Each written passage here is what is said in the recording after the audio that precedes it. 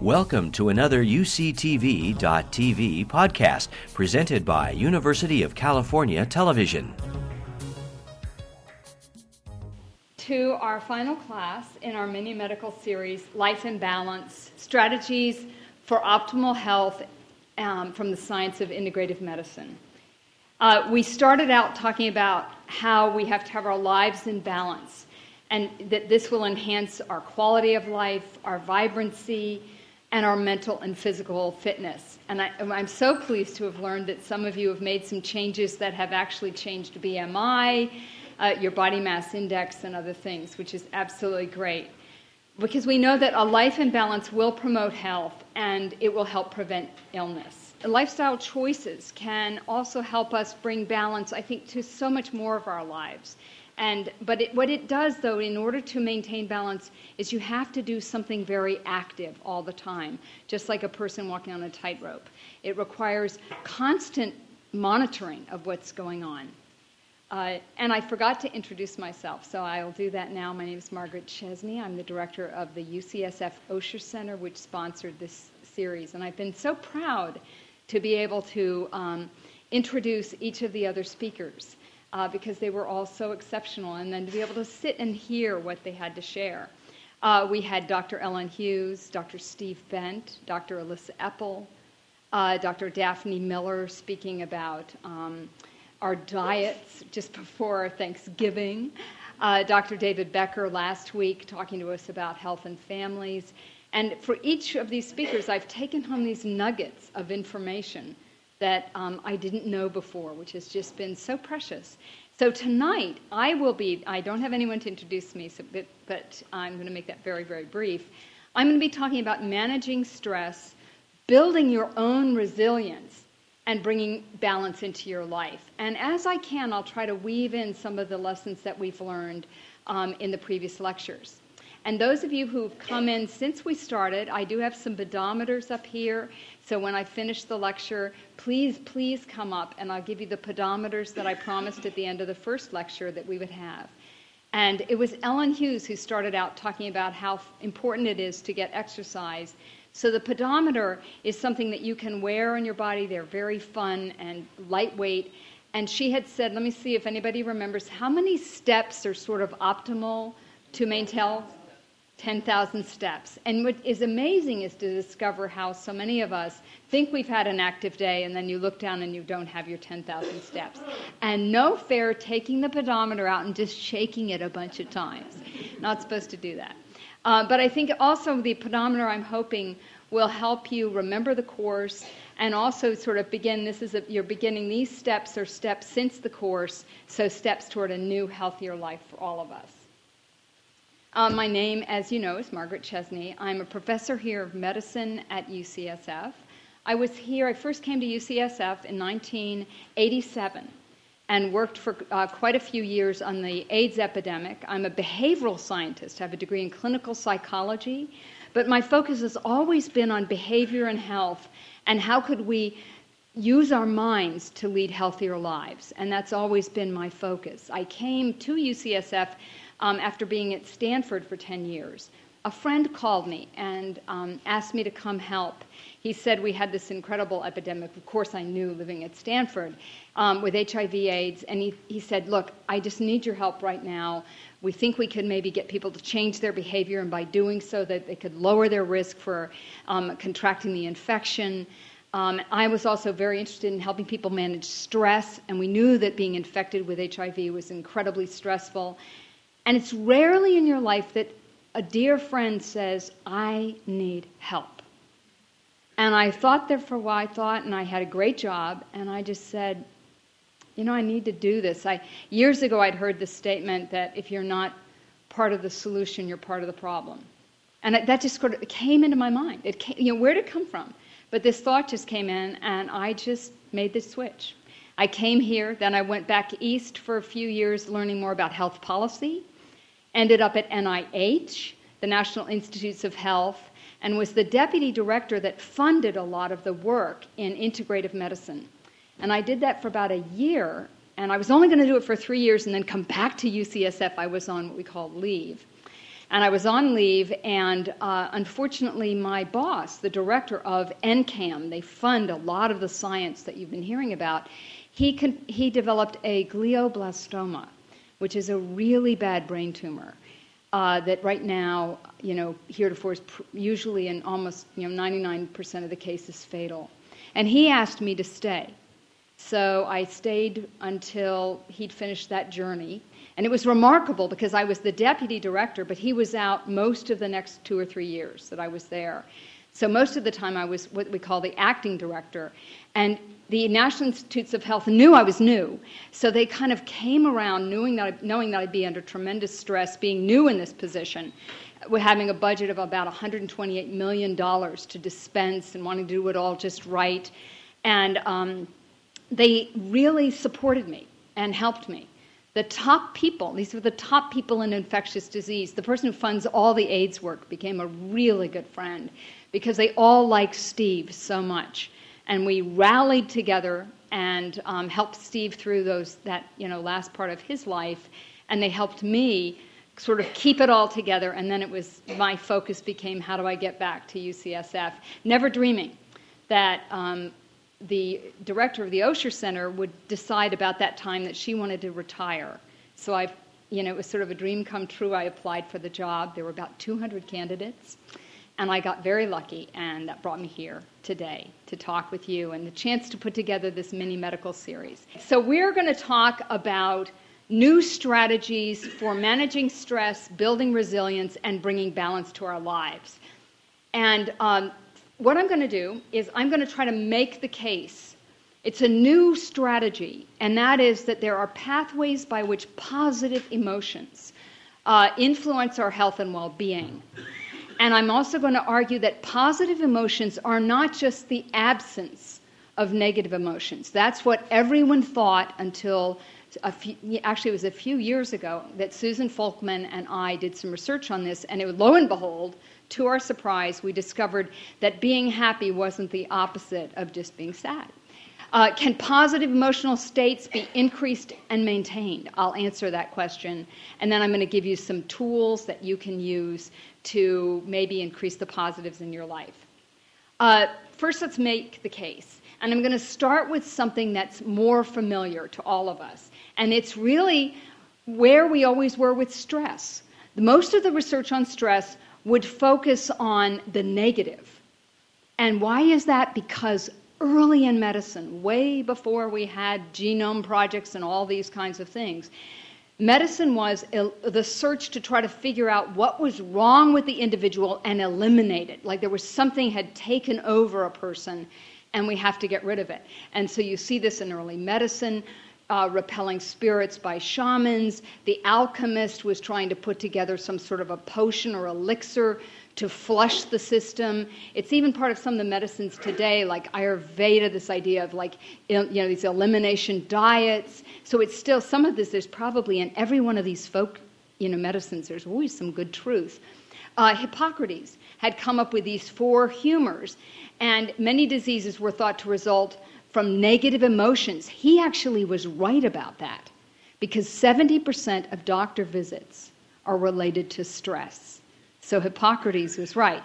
And he thought it was because there was some sort of imbalance among the humors. So this idea of life imbalance goes way back to him.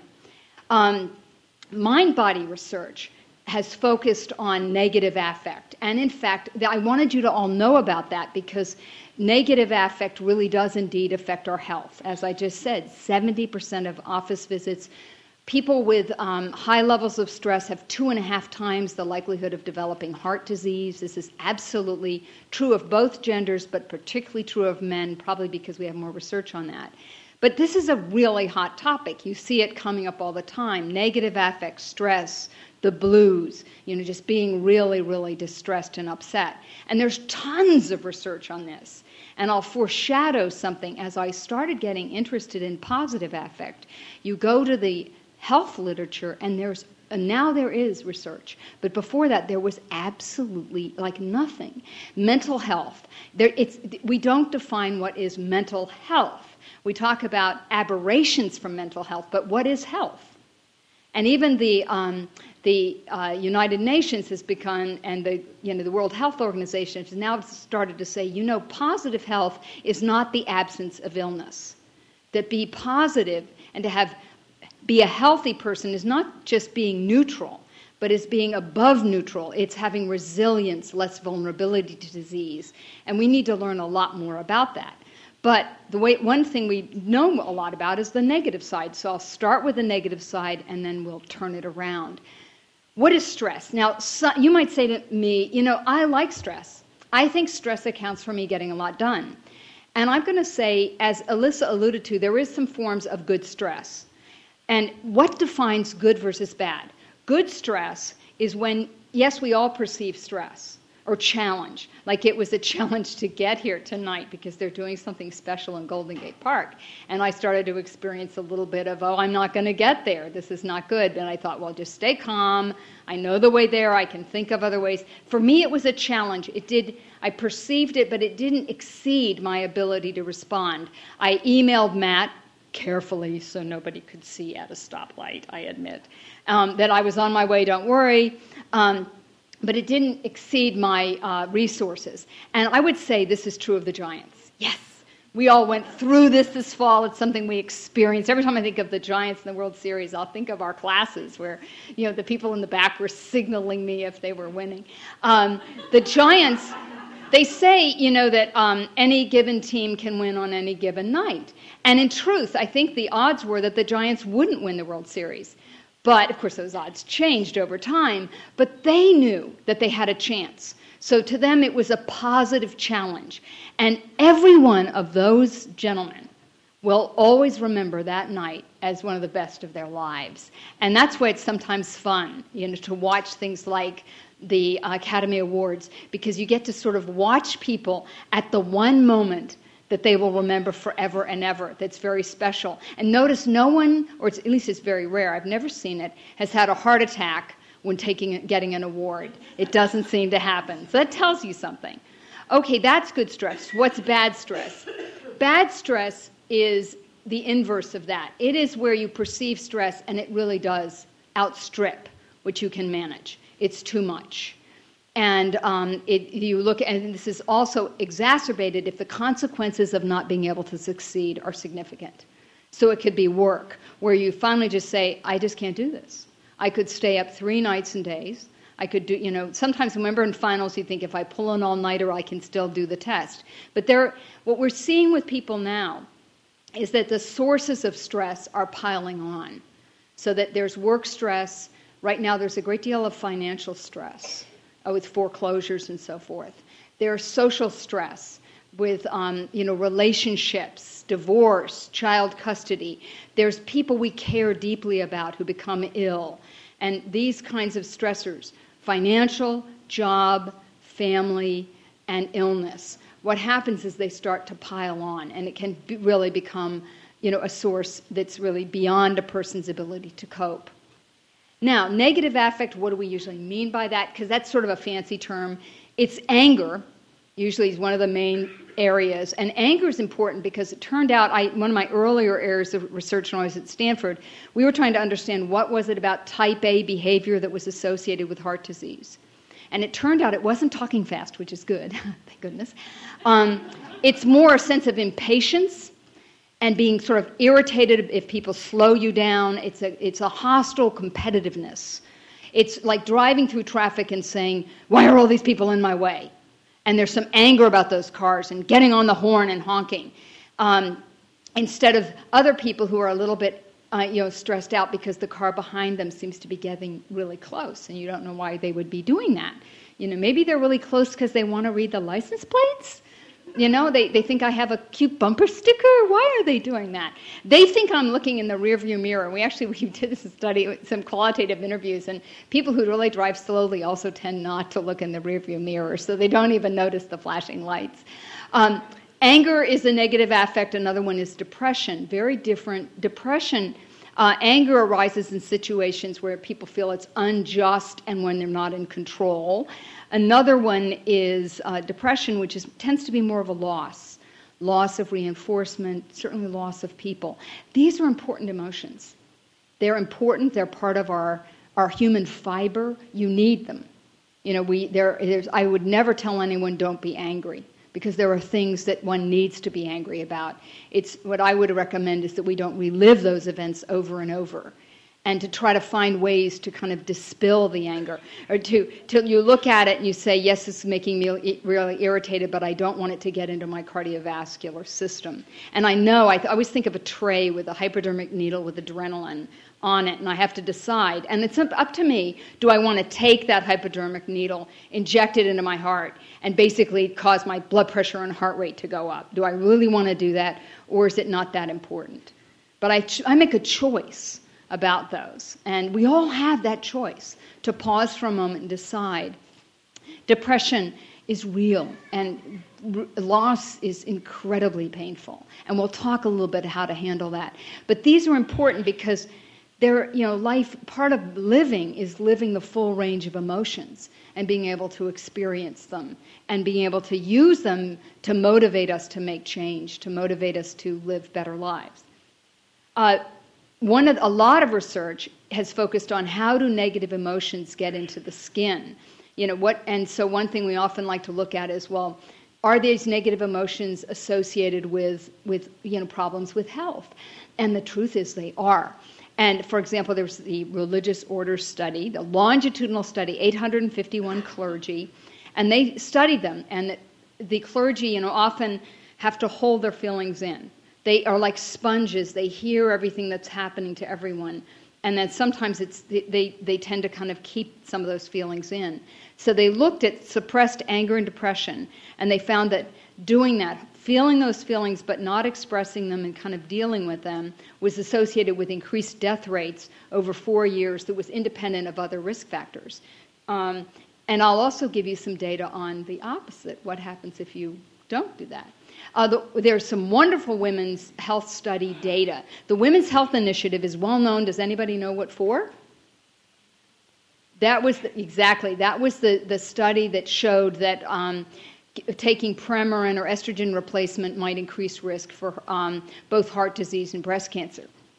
But in part of that study, many of us who worked on it, we included a whole bunch of other questionnaires because we knew it would be an incredible time to get information on 107,000 women, on all kinds of things.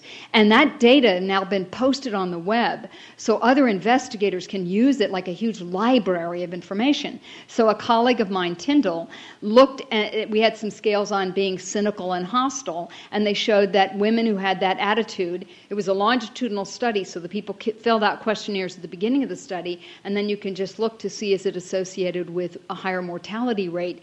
And it was. The more hostile women had 63 deaths per 10,000, and they'll be able to continue to follow the women and continue to confirm this. Least hostile women lived longer lives. These were all women in adult years. And later I'll tell you about women that scored high in optimism. We want to understand more about how, as I said, this now that we know it's associated with mortality, you want to know why.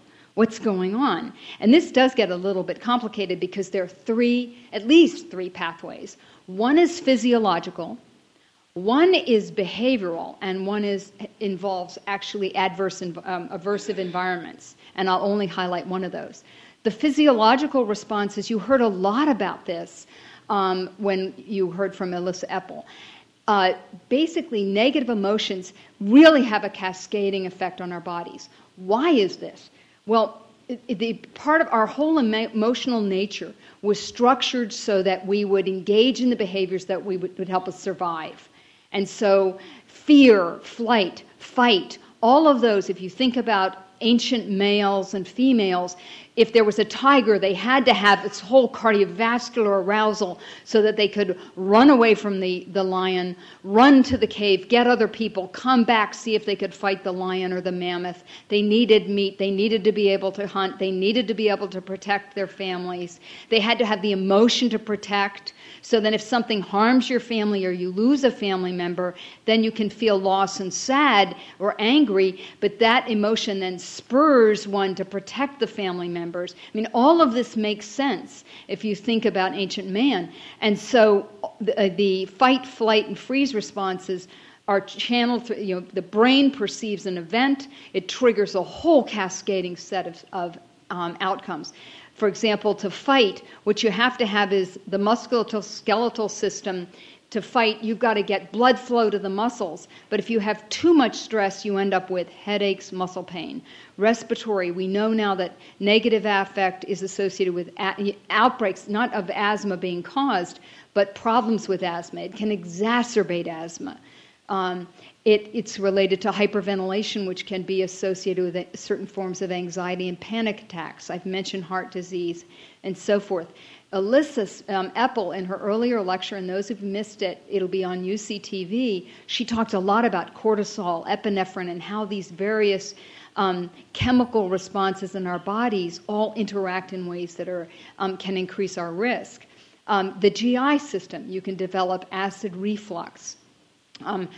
Stomach pain based on the stress in our lives. And it can affect even reproduction. People under a great deal of stress often have more trouble reproducing. Women skip their periods and so forth.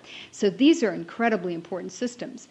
Negative and positive states, interestingly, are even associated. You can look at fMRI and PET scans, and it's interesting. You can find the states on the brain. The negative affect occurs more on the right frontal lobe. So if you can activate people's anger, the right frontal lobe lights up. If it's positive affect, the left frontal lobe will light up more. So the brain is perceiving this. It picks it up, and then it starts through the brain, sending all these signals down.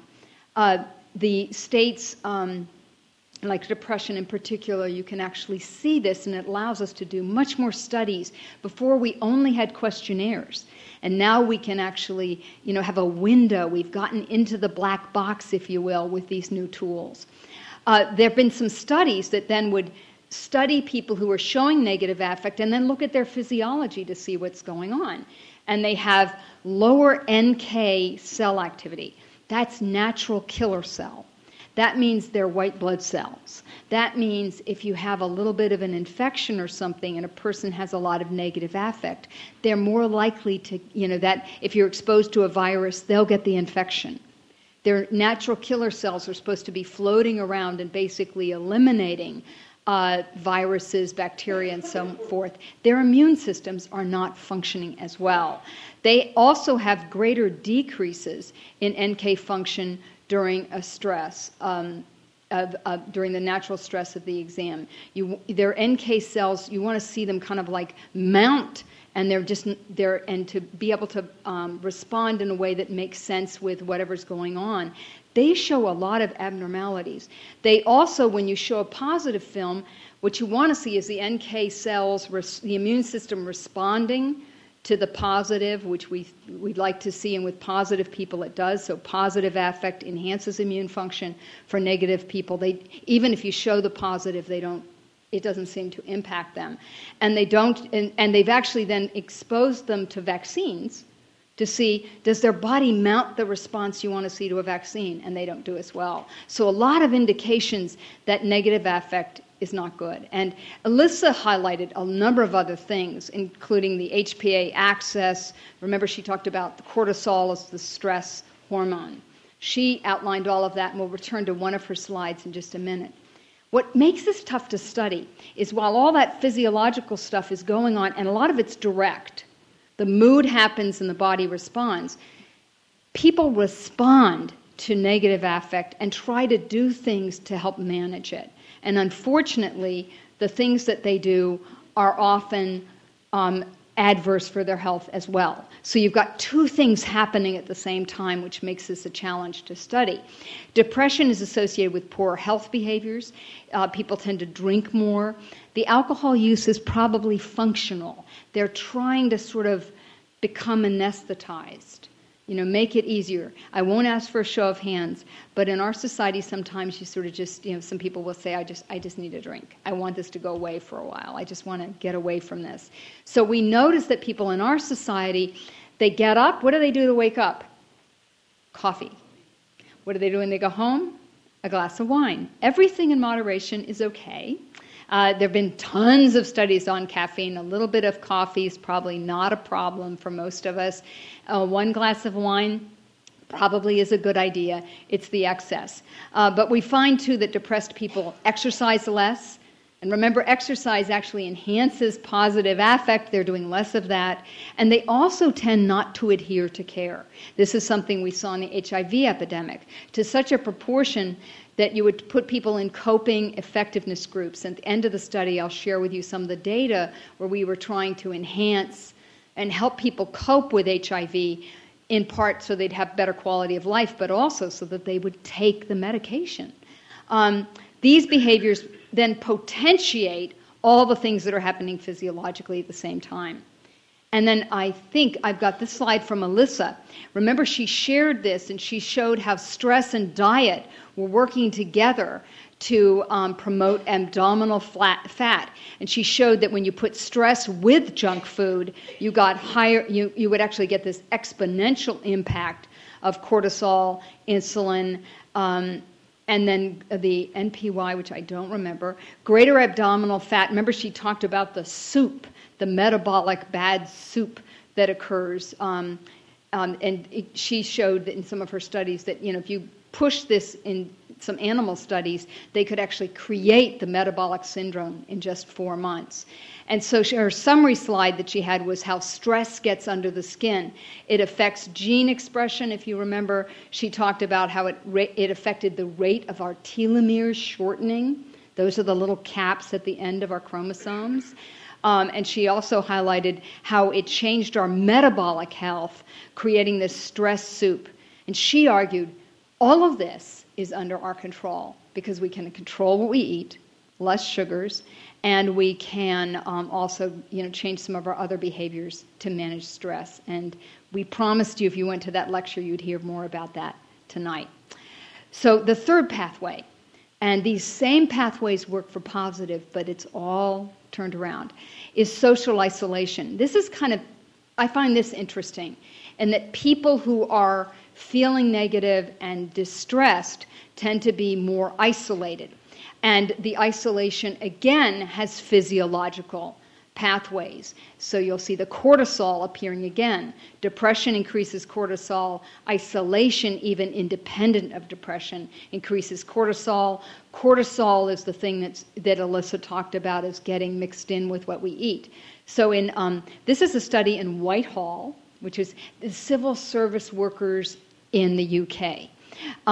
And they took 188 healthy men, 110 healthy women, and they actually studied them, and they used a close person questionnaire asking people, how many friends do you have? Do you have someone with whom you could, to whom you could say, could you loan me money?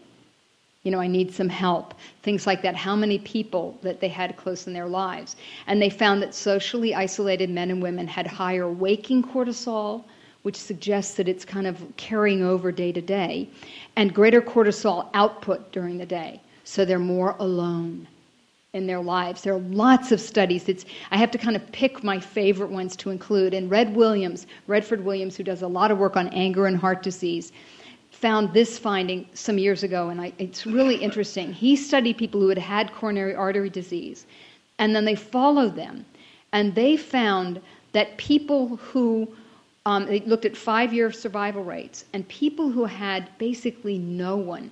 They were either unmarried, and they had no confidant. And it was one question, like, do you have someone with whom you can talk about your deepest, concerns and fears? Something like that. It was one person to really talk to. People who said no. And they took those people, they took the people that were not married, and they studied them, and they had a significantly greater increase. The Cox had 3 times the likelihood of dying, and they did go in and check to make sure that it wasn't because they had a heart attack and no one else was there. It's this, being alone is an unhealthy state for people, men and women, both. So I promise I'm going to talk about the positive. There's tons of research on the negative, and as I indicated, practically nothing on the positive, but there's been a lot in the last, I would say, 5 to 6 years. It's sort of, everything has its kind of day in the sun, and this is, it was kind of fun to be at the beginning of this because it's had its day in the sun. But the question is first, what is the impact on health? And then I'll talk a little bit about how to intervene. So before, remember it said negative affect, adverse health outcomes. Now, what about being positive? It turns out, now, not that we always go to religious populations, but this is a great study. These little nuns, they filled out when these 180 Catholic nuns, years and years ago, filled out why they wanted to be nuns. And then these were autobiographies, and I guess that's, then they all became nuns, and they looked at these were all written when they were 22, when they entered the convent. They scored them for their emotional content. Like, were they becoming nuns because they felt terribly guilty about something that had happened and they just felt that they needed to spend their entire life working that through, or did it have a different association for them? And then they looked at their survival in the group that is now between 75 and 85 years of age. These ladies are really healthy too, which is, sort of amazing, the ones that have survived. And what they found, here's an example of a nun with low positive emotion. I was born the eldest of 7 children, 5 girls and 2 boys. My candidate year was spent in a mother house. I intend to do my best, blah, blah, blah. It's not really high in positive emotion. Here's high positive emotion. God started my life off well by bestowing upon me a grace of inestimable value. The past year, which I've spent as a candidate studying at Notre Dame College, has been a very happy one. Now I look forward with eager joy. I mean, there's a difference between the two. So did it matter? Yes, it mattered. But they found was positive emotional content predicted survival 6 decades later. So something people wrote when they were 22 predicting survival decades later, because these tend to be qualities that are part of our persons. And if you know children as they're growing up, there are some qualities. Children do have kind of tendencies. And then the question becomes, can you change this? Danner, who did this work, concluded, and this was one of the early studies to sort of point out, there's something about these positive people. Finding such a strong association of written positive emotional expression to longevity indicates a need for research that shed lights on the underlying mechanisms. How is it that positive mood gets into our body? Why would it change, our health histories? Remember, I promised you, the Women's Health Initiative finding. I showed you before that those women that had higher scores in hostility were more likely to have passed away in the follow-up period. It turns out the same number of women they looked at them over the 8 years. Optimists had 46 deaths per 10,000, pessimists 64. And there is an optimism scale. It's called the life orientation test. It's sort of, are you still trying to say, look, we're going to pull through this. We've got to be, let's look at the bright side. We're going to try to figure out what to do here. Obama has been interesting as you watch him during this trying to compromise thing. I'm watching it not from a political standpoint, but seeing him, trying to look and, look to the future and say, how can I make this work? Because he's president for, at least 2 more years, and he wants to do everything he can for the country. I actually saw Bill Clinton last night. I was at an event where they said, would you like to hear Bill Clinton? Yes. It was interesting. And he is incredibly optimistic. And when the person who was interviewing him late in the program sort of came to the end and said, how do you, knowing all that you know about global health, he's doing all this work on trying to get, the Haitians, and then he was over with the tsunami, and he's trying to get drugs for the children in Africa, and he's so close to all of this and trying to raise funds to provide care. And he said, how do you handle being so close to all of that? And he went into this incredible, I'm going to try to see if I can capture that part of a YouTube and I would show it, because he just sort of started to glow. And right before him, Stevie Wonder had spoken because Clinton was late, and so they went out and found Stevie Wonder. And he said the same thing. And I had just given a lecture that afternoon, so people came up to me and said, did you know they were going to say that? But they both said that this is what Stevie Wonder has a different way of looking at life because he never saw colors of people. So he has a very different perspective. But both of them, it was interesting, came to this optimism that it's the only way to go, which was amazing. So psychological well-being, mortality, they took all the studies. This was done in 2008. They found 35 studies where this was sort of embedded. And they said, look, is there any there? Do these studies really show anything? So they looked at studies that had healthy populations and they looked at them longitudinally. Does being positive make a difference? And out of the 35 studies, they found significant associations across so many of them. They said, oh my heavens. And this was actually done by a colleague of mine who thought this was a little silly. And I said, go to it, do that. And he called me out and he said, you won't believe what we found. And he had dug up studies that hadn't been published. It was really incredible. And there were another 35, that was just by chance, studies with, looking at heart disease and so forth. So the news is there must be something here. So what are the mechanisms? Let's start to look. Immune function. They looked at positive affect and immune function, a study in 2001. They followed faculty at a university, and they did an affect scale at the beginning of the year, and then they just followed them to see how many colds they got. And if you got a cold, you were supposed to report, and I got a cold, and they found that the people who had higher scores on positive affect had fewer colds. And they got it published. Any of you could do a study. This is easy. Then they also looked at another person looked at positive emotional style and looked at the risk of catching cold. There was a study, 394 people in England, healthy adults, were put in the common cold unit in Salisbury, England for 2.5 weeks or something. They had to live in this place. And they were all healthy when they went in. And they studied them, and they were only looking at stress. So Sheldon Cohen, in 1991 or something, looked at his data, and he proved that people who, when they went in, they all went in healthy, and after they were there for a while and they established that they were healthy, they dropped rhinovirus down their nose. So you knew exactly when they got infected. It's like flying on an airplane. When you sit by someone who's sick, you know exactly when you were infected, because most of us, by the time we get on a plane, are stressed out. Either it's by, having to go through the scanners or getting ready for the trip or the jet lag and all that combination of stuff. People are a little bit stressed when they either are coming back or going on vacation, and because of all the changes, and then you get exposed to a cold, and that's that. Well, anyway, they did this study. So in 1991, Sheldon Cohen got this great paper published in the New England Journal of Medicine, the best journal, because he showed that the ratings they gave of stress was significantly associated. Those who rated stress low, even though the virus was dropped into their nose, only 27% got a cold. Rate the stress high, coming in, you're healthy, rhinovirus dropped in your nose, 50% got the cold. So not everybody gets it. So that's the part about the resilience. Okay. Sheldon comes to one of these lectures. In fact, it's one that's a lot like you're hearing that I gave. And he said, you know what? I have a data in that study. I said, Sheldon, go look at your data. So he goes and looks at his data. There were some questions he could kind of tease out that were positive. And lo and behold, in the same old data, the positive predicted not getting infected.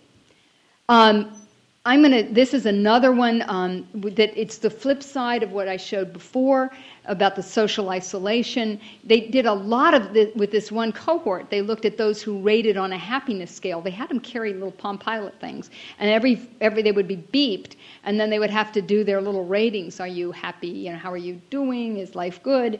And they found that happiness was related to all the good things. Heart rate's lower, cortisol.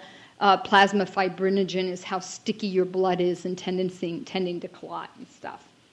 So it's physiologically lots of indications that positive affect is kind of the flip side of the negative. Health behaviors. What about people that are probably so happy they don't even need to worry about these things? Well, it turns out people who have positive affect are more likely to engage in physical activity. They are less likely to smoke. They are less likely, they actually have reduced alcohol intake. They drink just like everyone else, but less. And they tend to have healthier diets. Makes studying people hard because you want them to, do all the bad diets so we can just look at the cortisol. Or it's really hard because all of these things are clustering. What about social support? Now remember, we've got studies, and there are studies too that show that unfortunately depressed people tend not to get social support. Well, guess what? People who report positive emotions receive more social support. And this may become very, very important in understanding what happens when you increase people's positive affect. Positive affect is directly associated with the number of people who were able to provide, who helped people over a 12-month period. So if you're a person who's positive, you're more likely to have a bigger network. More people in that network are helping you, they're supporting you, you're interacting with them. So it's like everything is going in one direction. So I mentioned that I would do a couple things tonight. I'm going to talk about that positive is not the opposite of negative, and this is important. Susan Folkman and I was one of her colleagues in this study, we were really struck by looking at positive affect now and understanding how it related to negative affect. Let me tell you how this came to pass, because we didn't even look at this right away. We were working with people with HIV/AIDS, and we had two parallel studies. My study was looking at interventions to help them manage AIDS. Susan had a study looking at bereavement, and she was looking at persons who were caregivers of a person with HIV. These were gay couples. So she had a person who has HIV, and she was not studying that person, she's studying the caregiver of someone who's very sick with AIDS. And we had to find people where this is before they had the medications that work well. So the study was done when you could pretty much predict that a person with a certain level of CD4 count would probably die in a specific length of time. It's kind of a tough study to do. And so we were looking at caregivers that we knew that during the course of the 5-year study, they would become bereaved. They knew it, we knew it, everyone knew this because there wasn't a cure. And we looked at caregivers both who had HIV and caregivers who did not have HIV. You can imagine the strain. If you have the disease that your partner or the person you're caring for also has, and you're watching your partner die and you have it as well. And so we were studying these people, and we had these wonderful men, and we had these incredibly long questionnaires. And I was working with Susan one day, and a couple of the participants came in and told us that they were upset with us. And they'd filled out our questionnaires, but they wanted to talk with us. And we said, what is it? And they said, "You are missing the boat." And we said, "What do you mean?" And they said, "Ever since I've had AIDS, I have never lived my life so much to the fullest as I do now. I don't miss a sunset." We knew people, they said, "My friend is going off to Italy. He studied Italian. He wanted to speak Italian when he got there. Even though, I don't miss, when it rains, I go out and stand there because I can feel the rain. And you guys don't ask us about this. You're not asking us about how important it is to be alive. We know." And they'd say, "I used to do drugs. I used to do this. I'm volunteering now. I work in this place. I'm doing this. I'm helping out at hospice. I'm living every single day. When I wake up, it's my birthday. I'm still here." And it was like, oh my Lord, we had just so assumed that being so. Oh, back to the drawing board. So we went all the way through our data, and we found all the questions that were on positive affect and negative affect. We initially started by just looking at people who reported low levels of depression. And then we found that these things were not related, that you could be depressed, you can be very sad. Like, I'm sad that, Elizabeth died a few days ago. Elizabeth Edwards died. I don't know her. But, I'm just sad that she was a really brave woman. And she talked to a lot of us about taking care of our bodies. She talked about women's health a lot and talked about getting mammograms and all that. And she's passed away. So I'm sad about that. And at the same time, I'm really happy that you're all here. And I gave you pedometers, and we're going to be different people after having this experience together. So I can have both of those affects at the same time. And that's what we found, that you could report high levels of both positive and negative affect. We found that they coexist, and this is from Susan's study, that positive affect and finding meaning during caregiving was associated with more rapid recovery after bereavement. Everybody, when they lost their partner, maxed out in bereavement. No, it's just devastating to lose people that are close to you. And it was amazing. There was no figure graph high enough to capture how every single person felt. There was no variation in that. We are meant to care for one another, and when we lose one another, it's devastating. But what we did see is the trajectory after that which is important, and grieving needs time, and it needs all that it needs, and that's a different lecture. But what we found is the people that kind of went into that with a sense of purpose and meaning came through the bereavement and were stronger, and some of them have actually stayed in touch with us and shared their diaries with us and really wanted us to know more about their experiences. And then later on, the drugs improved, and some of them are still with us. So this positive affect is important because it built resilience for people. They coexist, and these are just more data, that positive and negative affect are independently related to health, not opposite ends of the continuum. This is a huge survey that was done. Pressman, a friend of mine, Karen Pressman got data from Gallup and used those data to study. So now the question is, can you change? Can we manipulate our moods? What can we do to kind of increase positive affect? And there have been some mindfulness-based stress reduction studies that have increased positive affect. And I'm going to give you some tools that are like those. This is this mindful, and Alyssa alluded to this.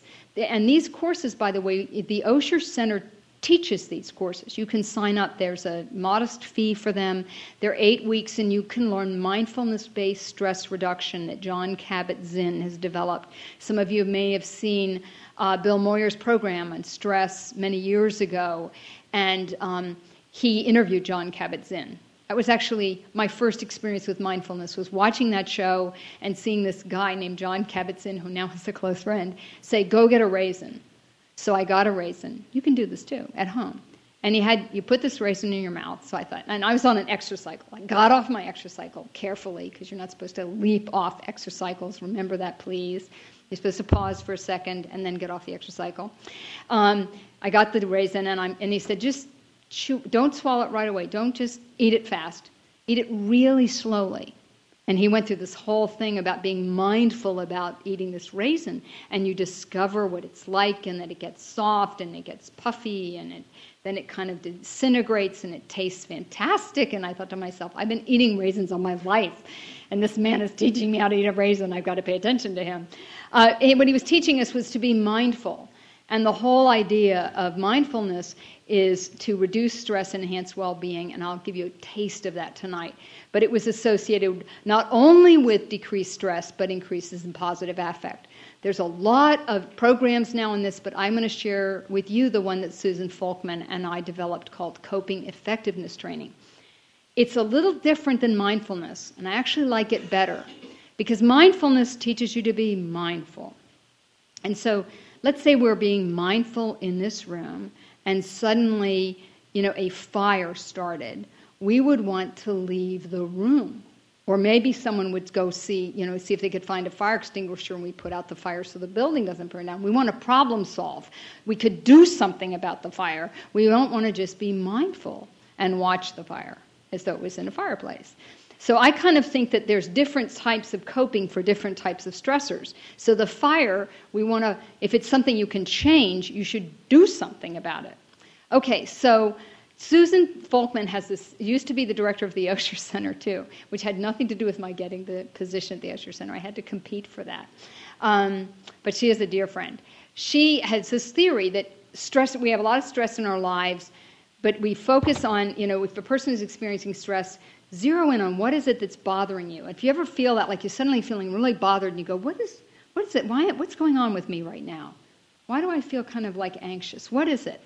And you kind of go through the inventory, and you go, oh, that's what it is. Or some things are changeable, and some things were not changeable. And we did this with HIV patients. They couldn't change that they had HIV, but a lot of life is changeable.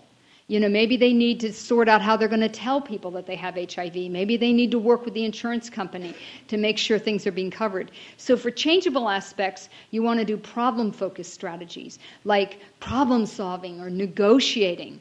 And we actually gave everybody the training in getting to yes. And that is the Harvard Negotiation School. It's a little tiny booklet on how to kind of get to win-win with people, trying to find out what is it that people really want, and this is what they could be using. Maybe we should buy some copies of that for Congress, and send it off to them, because it's really, really good negotiating tools so that everybody kind of comes out getting what they need. And we also taught communication skills, how to communicate, how to get what you need. So we taught them to problem solve. So there's something that was changeable, give people the skills to change it. For things that aren't changeable, this is where we used guided imagery, which is where a person is closes their eyes, and you can have a tape, or somebody can tell you, or you can do it yourself. You have a favorite place that you can go to any time you want. And this is what I do. When I go on vacation, I bring back like a picture or something, or postcard of a place that I've been, and I pin it on my desk. And whenever I get really, really upset, I can just kind of go into that picture. And I have to move the picture around. By the way, anything like that, you got to move your pictures around, because you get so you don't see it. Like your spouse, they just sort of, there they are by the stapler. Move them over by the Scotch tape. And it's like, oh, they look much better over by the Scotch tape. And then you move it back to the stapler. It's just a little thing. There's research on that. Trust me. You just don't see stuff. So I move my little picture around of the lake country in England, or wherever I've been lately, or where I want to go. I'm some of these you see in a movie, you can just make it real. So that's guided imagery. Think, and then what you do is you smell the place, you sense the place, you feel the warmth, you become there. Physical activity is also a wonderful way to change mood, by the way. Humor is fabulous. We need a lot of good humor. And then there's also some strategies to enhance well-being, and they include mindfulness. And I'm going to teach you some tonight, and you have them in your handout. And I've taken 7 strategies, and I boiled them down to like 7 concepts really fast. And then I'm going to zip through some data to show you that this really makes a difference. But I came up with this way to remember it, the word breathe. And so each letter means something. And it's a little tricky, but you'll eventually, I can remember it, so maybe you can. B. B is for breathe. But breathe like Jon Kabat-Zinn would breathe, the guy who invented mindfulness. That is, be in the moment. So nobody's going to be looking at you. Just close your eyes. Just breathe. Take in a breath. And when you want to, you can exhale. And just be here now. Here you are in the class. Push away unwanted thoughts and worry. Just be here. You feel your feet maybe on the floor, maybe they're crossed. Maybe you should put them on the floor. You can feel your body. Just be here now, in the moment. That's really important. And then when you want to, just open your eyes. We don't do that enough. Most of us live like worrying about something. We're worried about the future. Just trying to be still here and now. That's what meditation is. And you can take a course to learn a lot of it, or you can just do it quickly. You can do this at stoplights. Just take a breath. Sometimes there's nothing you can do. You're caught in traffic. Hey, this is a great time to bring up my BREATHE. Breathe. That's the first step. R. Now I'm giving you things that will help both problem solving and the other. Realistic goals. I've done a lot of research on coping, and what we find is that many people who have stressful lives try to do too much in a certain amount of time. They underestimate the time it's going to take to do things. And it sets them up for constantly failing and being upset with themselves. I am slightly guilty of just grabbing my attaché case that has so much in it that I could, if I worked at home for 3 weeks, I wouldn't get through it. And, part of that is I don't take the time to take stuff out of there, but that's my New Year's resolution. I'm going to change that behavior and take only what I think I can get done in an evening, in kind of whatever's going to be an okay time to spend kind of catching up. And some nights, I'm going to make a promise to myself in the new year that at least twice a week, there'll be nothing. Emergencies, yes, but, basically not commit that every night I will go home and immediately put in another, 5 hours. Just not healthy, and I know that. This is my first year in a new job. I've had to do some of that. But set realistic goals for this moment, for this hour. Some of you are probably working on your assignments. Most of you aren't texting, which is really nice of you. It's really, people can notice, and you can see people in meetings. It's really slightly rude to do this, but, go out to dinner with someone and they're texting. But set realistic goals for this moment, for this hour. What can you really do? For the vacation, what are you going to do in this, just each period of time, what do I want to get out of today? And then celebrate, hey, I did it. But be realistic. Most of us aren't. And that's why we're running behind. We're trying to do too much in too little time. It was the classic type A problem. E, everyday events. Notice the positive moments in everyday life. They're around us all the time. I saw some people walking over and they paused at the Florence Nightingale statue. It's just nice. And it's just beautiful in this area of all the science that's happening around us. And, you're just sort of surrounded by all the science. It's just really great. Share these events with others. Point out to others, oh, isn't it a great day? I love living on the West Coast because you can actually say that to strangers and they don't think you're strange. I spent a lot of time in Washington. They don't do that. I discovered that. I had people warn me, don't do that. That's a little weird. I did it anyway because, that's how I am. But people were just sort of, what? Did you need something? What you want? What is it? I was just saying, have a good day. Did you drop this? Yeah, I dropped it. I'm trying to get rid of it. Oh, sorry. In California, we return things to people who drop them. It's just a different world. Glad to be back. But notice what's right. Like, this is a nice room. The meal was good. But a lot of times, though, you have to do something a little different. You have to recognize when things go right. Not many of you have really bad colds tonight, I can tell. I notice these things. When you have a cold, don't you ever feel like, if I could just breathe? Oh, whatever. When you wake up and you can't breathe on either side? When you can't breathe on one side, you can turn over. And if you use a neti pot, you discover these areas are joined. And then eventually, you can... That one works, but the other one doesn't. And then and then it's like, will this ever get better? And then it does, but we don't even notice it. How many of you can breathe right now through fairly well both nostrils? All right, celebrate this moment. What's wrong with you? Okay, the tire. Let me tell you about the tire. This is true. I'm not particularly adept at changing tires. I can do it, but they've changed the thingies. I'm older, so I kind of remembered the jack thing, and there was the thing that had the, to get the hubcap things off, and you got to remember where you put the special locking, whatever it is, gizmo. Remember about that? That when you buy the car, they give you this thing, and you've totally forgotten where it is.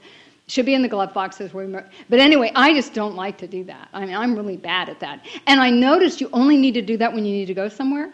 Isn't that amazing? And you didn't allow 15 minutes, or for some of us a little longer, to get that done. Or you look in the trunk and the other one's not so good. And one in the trunk is really tiny, too. It's like, where is that supposed to go? Anyway, I'm not good at this. And so, when I go out to my car, every single time, this is true, if you see me in the garage, you will see this, I am checking my tires and I'm going, yes, it's a great day. And I do this. It's sort of a fun thing. I look at, there's one of my tires, I have this like sort of little sensitive tire. The one, I don't know what you call it, but it's the one like by the driver. Is it right or left? I don't know, but it's on the driver's side in the front part. He doesn't like to let the tires suck up close to the rim. He's not flat. He just doesn't stick on well. And so he leaks. I have a leaking guy. So what I do is I fill him every 2 weeks at Costco. You can go and you get the guys and they help you. So I am thrilled when he's doing well and the other guys, they're all guys, they're all doing really well and I'm thrilled. So I'm telling you, you can do this too. Another one, let me go back. Another one, just really good one, the mail. When you get the mail, you go, nothing from the IRS. This is great, because when it is from the IRS, is this a bad day? Usually. Is it Friday? Almost always. Why is that? So it ruins your weekend. Okay, this is what you got to do. This is life. Okay, acts of kindness. Create positive events for others. The best one, I'm going to run late. I can't run late. Acts of kindness. There's a wonderful ad on television, those who watch television, where there's a feed forward where someone sees someone else do something, like a ball rolls in the street and a lady sees someone pick it up and then they do an act of kindness. This is my new thing. If we could all do acts of kindness, other people would see us doing acts of kindness and they would do acts of kindness. And it's just fabulous. And there is a group in the East Coast where they have random acts of kindness, and they carry around these little cards. We could get that. You Xerox these little cards. And if somebody leaves their lights on, but most people lock their doors. But if they don't, you can turn out their lights and just put a little card down. I turned out the lights for you. Or I found your address book, and I tucked it on the wheel. Your rear wheel. Please see this note. But little things that you can do for people. One I do is that I go to the grocery store, and I often have a small basket. And at my grocery store, there are a lot of families, and there are single moms and dads and people with kids. And I'm there at around 6:30. This is late for kids to be getting home. And kids get really, really, fussy when they're tired and hungry and all of that. And so here are these moms with the kids trying to go buy the candy, and it's just a disaster. And I just let them in. And it is so amazing because they have big baskets. Sometimes they have little cars with kids. But they have these big baskets and tons of stuff, and I've got a little basket, and I go, you go ahead. And it's so amazing because there's a rule that big baskets let little baskets in, but little baskets don't let big baskets in. We don't do that. By the way, I've even been attacked once because I had my little basket. Somebody told me I was in the wrong line because they counted every orange that was in the bag of oranges. Excuse me. I was so amazed. I let the person go first, and then the next little basket let me stay in the 15 last line. It was really sort of interesting dynamic. That was on the East Coast. That wouldn't happen here. Anyway, so the basket thing is you let them in, and everybody around is just like, they can't believe it. They go, Good Samaritan on aisle 3. It's just the greatest thing. So look for opportunities to do kind things. It's fabulous. Turn negatives around. I mentioned that sad things happen, and they do. But sometimes, and it's important to talk about that, be there, respect that, and it's real. But there are also times to sort of take that moment and say, I'm gonna do something. I'm gonna make this. A friend of mine's mom died, and I was talking with her about this, and I'll share the story. It stayed with me for like 20 years. She said, someone maybe told her, I don't know, she said, my mom always wrote thank you notes. And you know what I'm going to do? For the rest of my life, whenever somebody does something for me, I'm going to sit down and write a thank you note right away. And I said, that's a great idea. And I said, how can you make that like real now? And we talked about how the next day she would go to like one of these nice stores and buy a few boxes of really nice cards, that just so she'd be ready. And it was a way of doing something and so for the rest of her life, she's done this. Well, what was interesting is she told me about it, and I'm really trying to be better about thank you notes too. So finding something about a person that's gone and then doing part of what they did can become a way of having them live on. And it was just sort of still staying with it. Well, there are other people. A wonderful friend of mine had breast cancer, and she didn't like how she was treated in the hospital. It was very surgical, if you will. And so and her husband, this is Penny and Bill George, and in his book, Authentic Leadership, he wrote that book. The whole first chapter is about how Penny got breast cancer, and it changed his life. He teaches business at Harvard Business School, and he was the CEO for Medtronic. They actually fund NPR in that Sunday afternoon program on spirituality as part of this whole thing. It was all from her breast cancer. They want to change how medicine is practiced, and they have just funded us to start an integrative women's health program. We're going to create a model of what does it mean to have integrative women's health. And Penny just decided she would do it. She called me up and said, do you have something you'd like to do in integrative health? It was anything I wanted, and thinking about Penny, I thought, this is what I want to do. But she's devoting her life to that. And others have done that. Michael J. Fox, he could have gone off and hidden. He has Parkinson's. He has found that he created this foundation. They've raised $221 million for Parkinson's research. Plus, he goes on Jay Leno, and he's Michael J. Fox, and he's right there being Michael with courage, and because we all have. Some of us have our our challenges that others can't see. Sometimes you can see the challenge, but he's turned it into something that has taught us so much. So that's turn negatives into something positive, if you can. And that, again, is not to detract from the negative. H is honor your strengths. Each one of you has something special about yourself. You play the clarinet really well, or whatever it is. Just when you're alone, stay close to those things that you value in yourself. And, it's okay to say, I'm good at that. I sing in the car.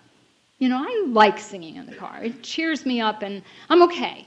I used to sing, and some people would even listen. Probably not anymore, but, I did it then, and it's okay, and I have fun with it. In fact, this cop was looking at me thinking that I was talking on the cell phone. I could tell, and I was just singing. So I rolled my window, and I said, just singing in the car. Okay, not East Coast, West Coast. E. And some of you from the East Coast, I'm so sorry, it's okay. There were great things, great history, great brick buildings. Monticello. I can think of some others. Give me some time. Lightning bugs. Remember, have you guys seen those? The ones in this dusk, in the June, these little bugs come out and they blink. It's great. You put them in jars, punch holes, or anyway. E is end each day with gratitude.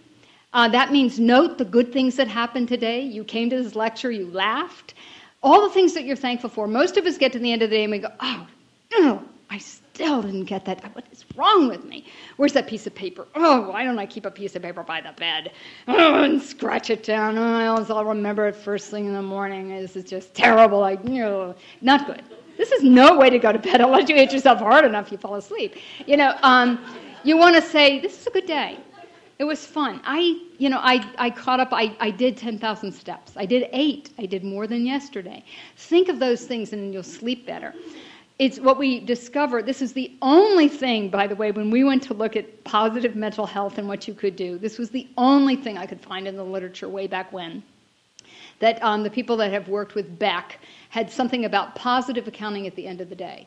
And now we would encourage people to keep a gratitude diary. Okay. So those are your I'm losing track, B-R-E-A-T-H-E. We have a scale in our studies so we can measure whether or not we were able to enhance personal growth. I love these questions. I learned to be open to new information. I learned to find more meaning in life. I learned to be myself and not try to be what others want me to be. We did a big randomized trial. We taught people to cope more effectively compared to our control group. The coping group is on the left. The coping group is on the left. The control group is on the right in terms of being able to cope and have efficacy doing it. We significantly increased people's scores on the positive states of mind scale. Unfortunately, our control group got worse.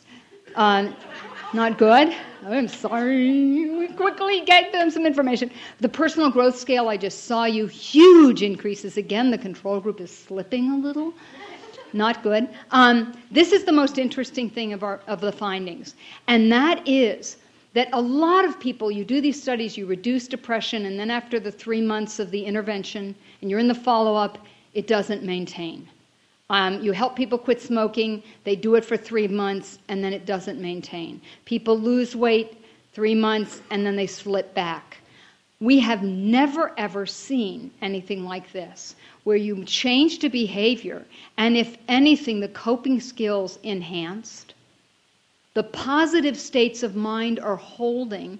The control group actually was getting a little bit of, so we started doing some support for them so that, just because I was worried about the controls.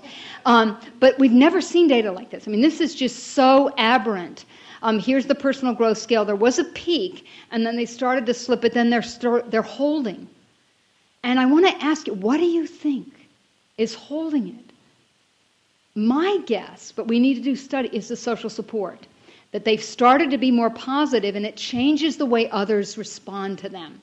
And there's a feed forward. And so that you can just you get on a roll, and you start to be able to doing kind things for other people, and then they do kind things back to you. And there's this wonderful feed forward. So this is the case I tried to make. There are pathways by which positive emotions are associated with health and well-being. They're not the inverse of negative. We're blessed with this ability to feel and have empathy across the spectrum. Positive emotional states can be increased, and it's maintained. And I've given you some tools that you can use. And just to reflect on the class, with integrative medicine, this idea of integrating all of these other areas of medicine, the diet, the exercise, the mind, body, spirit, through science, we're going to develop, and we are developing, an evidence base, as you see. And our goal is to facilitate integration of effective strategies to enhance health so you can age with vitality, as Ellen described, have healthy families, healthy diets, and manage stress. Our goal is at the center and in working with everyone is to go beyond returning people to just not being sick. We want more than that. Our goal is to strive to encourage personal growth and enhanced well-being. That's what coming to UCSF should do. Not just get rid of an illness, but give you that resilience, to encourage you to actively participate in choices that would enhance your resilience. And we know that positive affect does that. It will enhance your immune system, prevent illness, so enhance resilience, prevent illness, and improve the quality of all of our lives. Thank you so, so very much. How are I doing?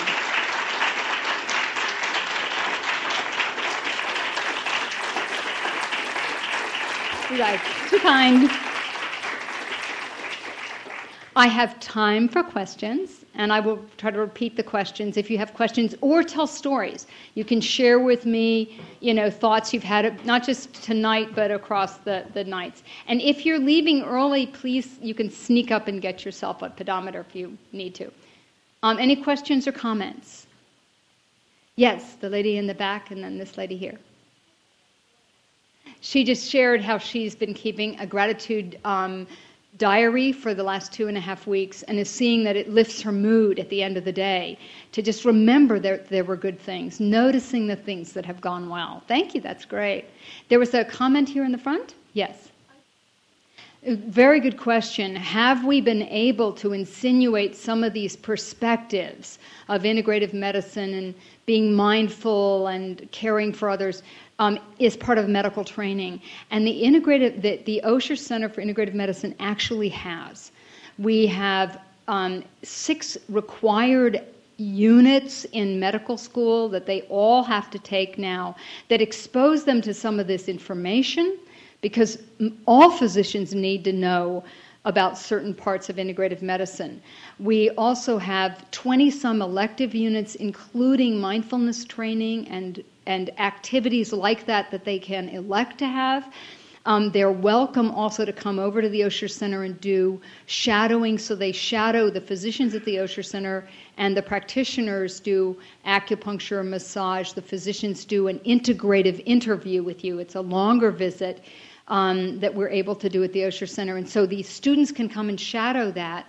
And at the Osher Center, we do teach them yoga and mindfulness. And so we have medical students that do that. UCSF is unique in that they're all the students in the School of Medicine, Nursing, Pharmacy, and dental school have organized their own integrative medicine interest group. And they have their own day-long meeting that they put on in the spring here. So it's a growing field of interest. And so I think you'll see more and more of this with younger physicians. Older ones, would need to seek it out some. And some do. But you're right. I mean, we've all experienced people that could use some mindfulness. They need to get that raisin, right? We just take this raisin. I want you to try this raisin and see if it changes your life. I've thanked John, by the way, for that. Questions or comments? Yes, sir. Yes. He's saying he's from Malawi. It's an area in Africa where it's small and everyone knows everyone, so they're embraced in support, and there's very little depression. There are areas in the United States, there's certain religious orders, the Amish in particular, where they've done studies, and there are pockets of people that live that kind of a life where there's extended families. We've lost something with the way that we live. And I think that there are ways we can recreate that by creating community. The one thing I kind of regret about this class is that I think some of you might like each other, but there's no way to kind of have you meet. And there's no coffee hour or something. And even that's a little awkward. But we need more ways as adults and as, individuals to be able to get to know one another without the other person wondering why you're doing that. And you can do that through organizations. But remember in college, you sort of just met people. And then as you move away from that, it gets harder and harder to meet people. There are some places, Starbucks, the Marina Safeway. But usually Sierra Club. Clubs are a good way. But there's nothing like the family. Families are, and I think I hope some of you were able to have a chosen family or some family in Thanksgiving, as it makes a difference. Other comments or questions? Yes. I could share some interesting pieces of information with you.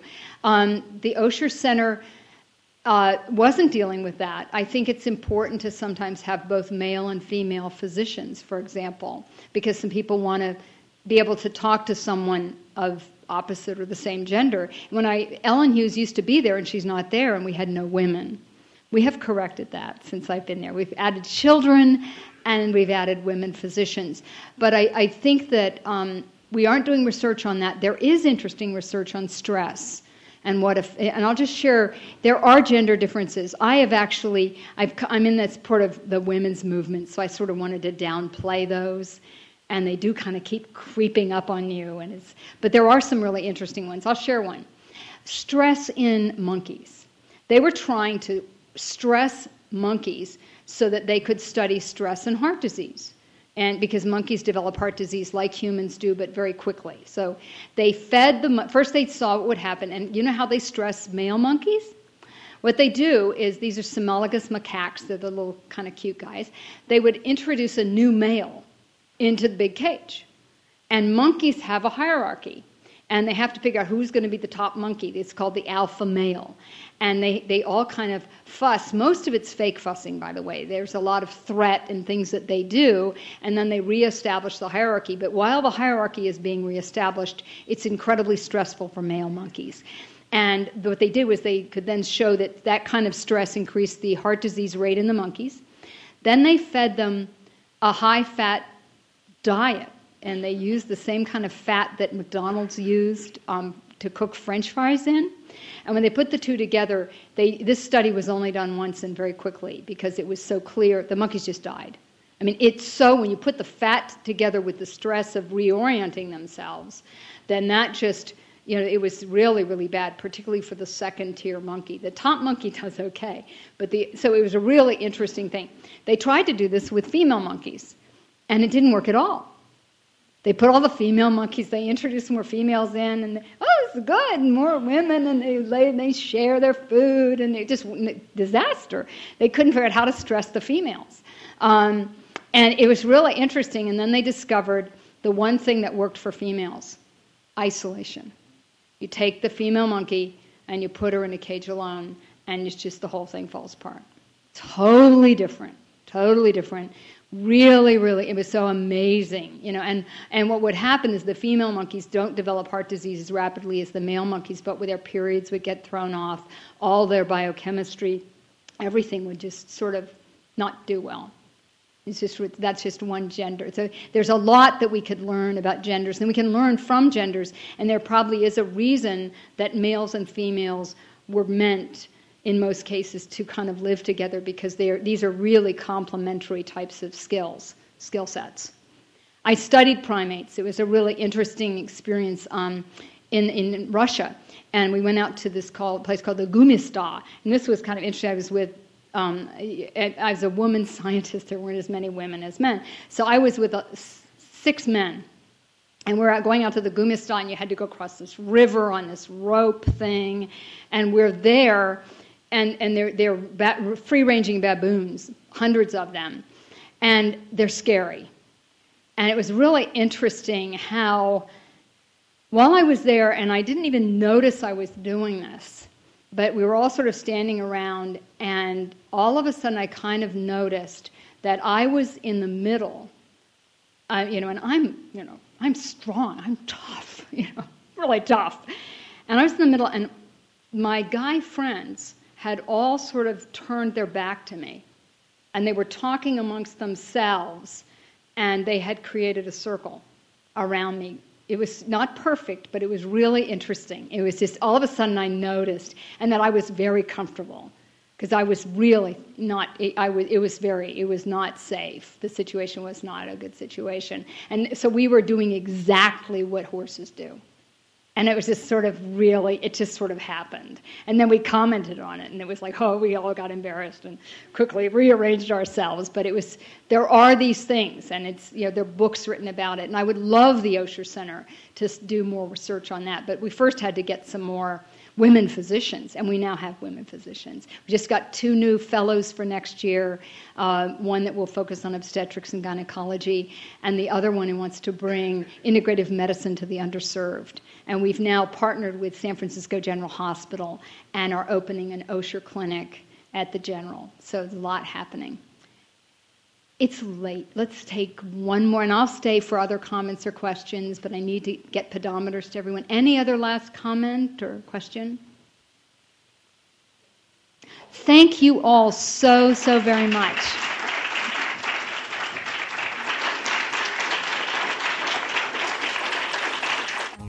You've been listening to a podcast by University of California Television. For more information about this program or UCTV, visit us online at uctv.tv.